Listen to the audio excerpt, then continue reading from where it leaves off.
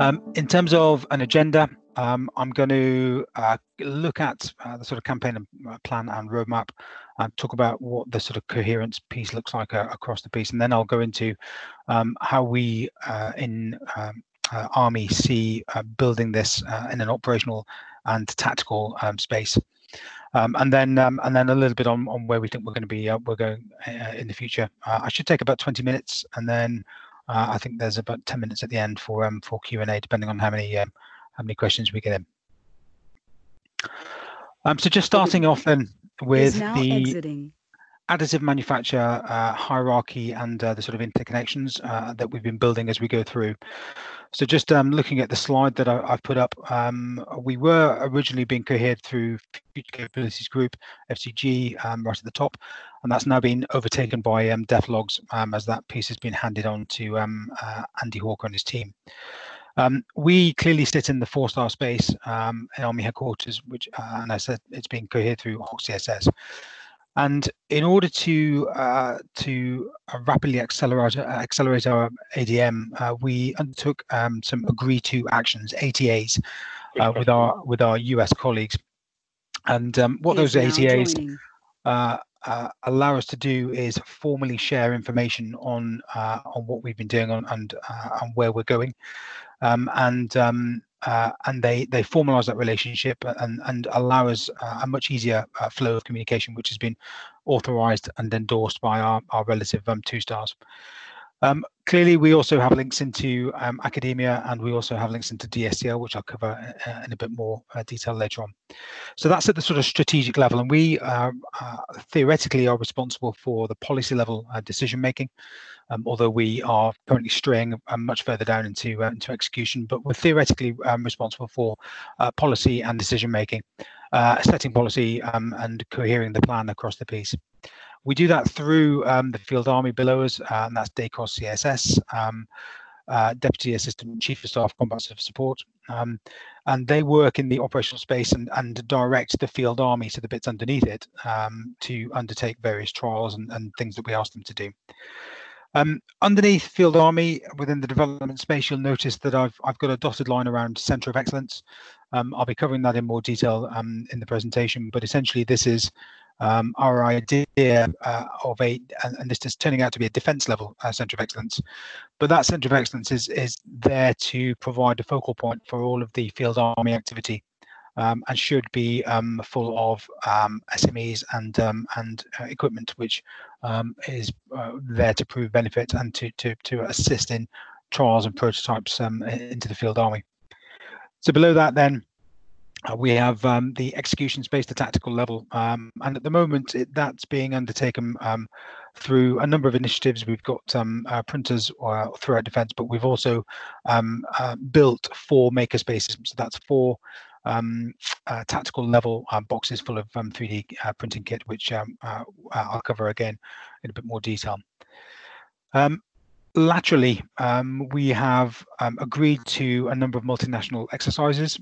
We were supposed to be having our first exercise in November with our Dutch colleagues. However, COVID has probably impacted on that pejoratively, so watch this space. I'll keep you informed.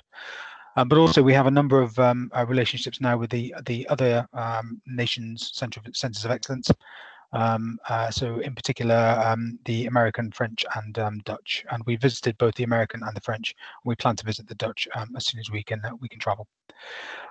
Similarly to the hierarchy which I've got in front of you now, AirCap and MARCAP are also cohering their own plans, and so you'll hear more from those as they give their updates. But that's how we work the sort of ADM hierarchy within the Army space at the moment.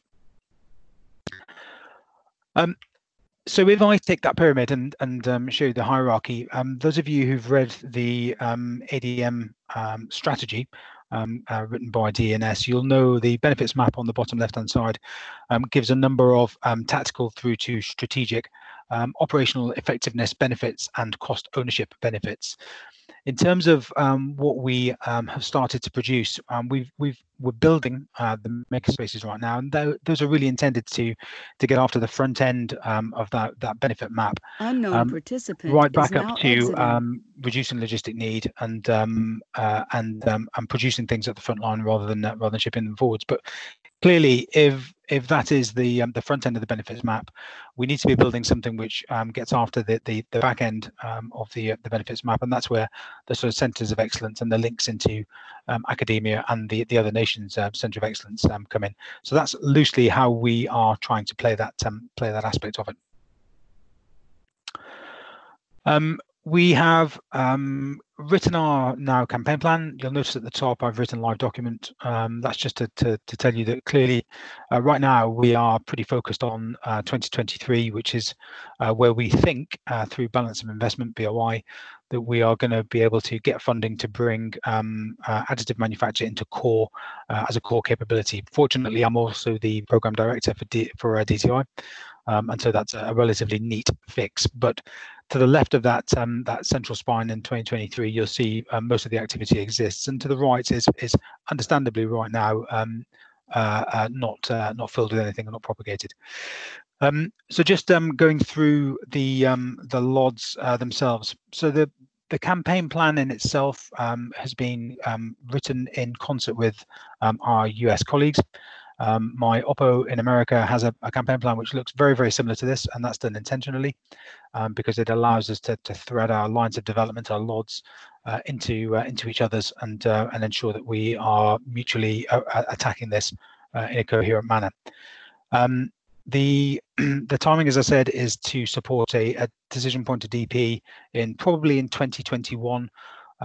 Which will then advise whether we can or cannot bring additive into core through DTI. Most of the mood music I'm getting right now is that it's all very positive in concert with the capability investigation and all of the trials that we're running. We think we have a route to market to bring ADM into core through DTI. So that's all looking pretty positive. Our focus so far in this campaign plan has clearly been getting ourselves started and using those strategic accelerants that I talked about earlier, but equally on getting kit for people to use. My OneStar was very keen on prototype warfare, and in that he saw us buying equipment to give to Field Army and others to utilize and to realize the benefits through actual usage rather than through fancy campaign plans and strategic mapping and policy. And so that's what we did. And from October last year until end of financial year this year, we have been pretty frantically buying quite a lot of equipment, which I'll cover on the next couple of slides. But essentially that was aimed at allowing people to trial the equipment, but also to build seed corn capability in the Field Army for us to later plug in the core options. And so we've focused primarily on plastic 3D printing because that was our quickest route to market. But also I'm going to cover we've started to invest in metal 3D printing capability, and we are looking at different forms of plastic 3D printing as well.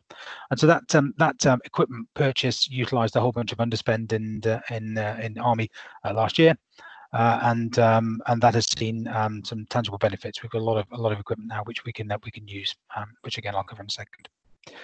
On the policy and doctrine aspect, then in the background, as well as buying the equipment, we've also been looking to develop policy and our use boundaries. Clearly, we can't allow people to just go off and print whatever they want, whenever they want. There has to be some kind of overarching safety or structure that governs that, and so we've been doing that in the background. We've also put together a commander's guide to tactical 3D printing, which is about 80% done. We just need to finish it off and release it to the Field Army. But that essentially gives guidance down to unit level or subunit level on who can do what, where, and but more importantly, what they're not allowed to do. And we've done that through a number of permission giving organisations, but primarily through Chief Engineer Army and our Land Equipment Engineering Support Publications LEEs, which allow various sign-off levels, noting that Army throughout the tactical and operational battlefield have incorporated and chartered engineers woven through it. So that combined with rank and experience at SQEP and KSE has allowed us to provide a sort of overarching safety matrix, which gives people the right to print various items off and put them into use. Coming down onto line development 2, digital thread, the SSUN, the single statement of user need, has been written, and that essentially describes what it is that we are trying to do with the digital aspects of additive. Clearly, for us, the battle space is long and potentially disruptive, and potentially communications could be knocked out. And so, we're doing quite a lot of work on developing data repositories, but also on how we communicate from OEM back in benign environment, all the way forwards to the tactical edge of the battlefield. Coming down onto the training aspects, the training is something we haven't invested enough time in as yet, and therefore the detail on there in this live document is a little bit scant. But we're looking to put together an all arms course, which trains soldiers of any CAT badge and any background on 3D printing. What we feel is that it's going to be of more use to train people who have shown an ability towards 3D printing, but also an interest in 3D printing, rather than trying to recruit people directly into a specific CAT badge. And so that all arms course is being looked at as we speak. And then lastly, on the operational side of life, we have initiated the Makerspace trial. That has theoretically, COVID-19 permitting, already started, as has the recycling trial. But we will then look to conduct sort of interoperability exercises with our various bilateral partnerships. As I said, November was supposed to be with the Dutch, but that's on pause at the moment. And next year we have a tabletop exercise with the US planned for 2023 and physical exercises. So what have we been doing then? If I could start from the bottom up. The makerspaces, we have 4 of them. They look like I've got a picture on there in the next slides, but essentially they 4 identical makerspaces. They've got a Raise 3D Pro 2 Plus in there, and that's our plastic workhorse, if you like, our rapid prototype machine. And it's also where we're going to be training the trainers and training the people on, rather than using any more of expensive materials. We saw that very much as the sort of backbone printer, where people could go on, learn how to do 3D printing, make mistakes, and it not cost us a fortune. It's got a pretty big print capability as well, a pretty big print envelope, and so that gives us some good capacity there. We've also, as you know, commissioned the C6D Tall Boys, and that's a bespoke printer being made for us, which will be able to print off PEEK and PEC. They were due to be delivered this week, in fact, but that's now obviously been delayed. COVID-19 has cut off a number of the suppliers, and so we're now expecting those to be delivered mid-May. I'm due an update soon, and again, I'll get back to you once I understand what that looks like. In the makerspace also, we have recycling machines and some scanning machines. All of those makerspaces are connected, and they're connected by 4G comms. We've got Wi-Fi routers in there.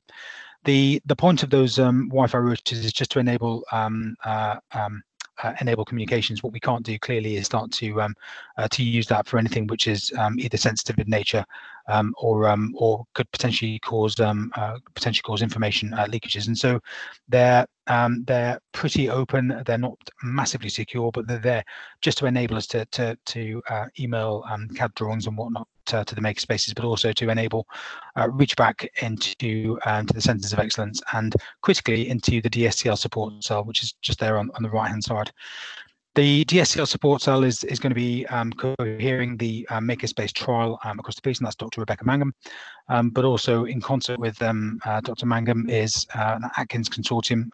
They're providing support, and a number of my own subject matter experts, which are going to be assisting with that.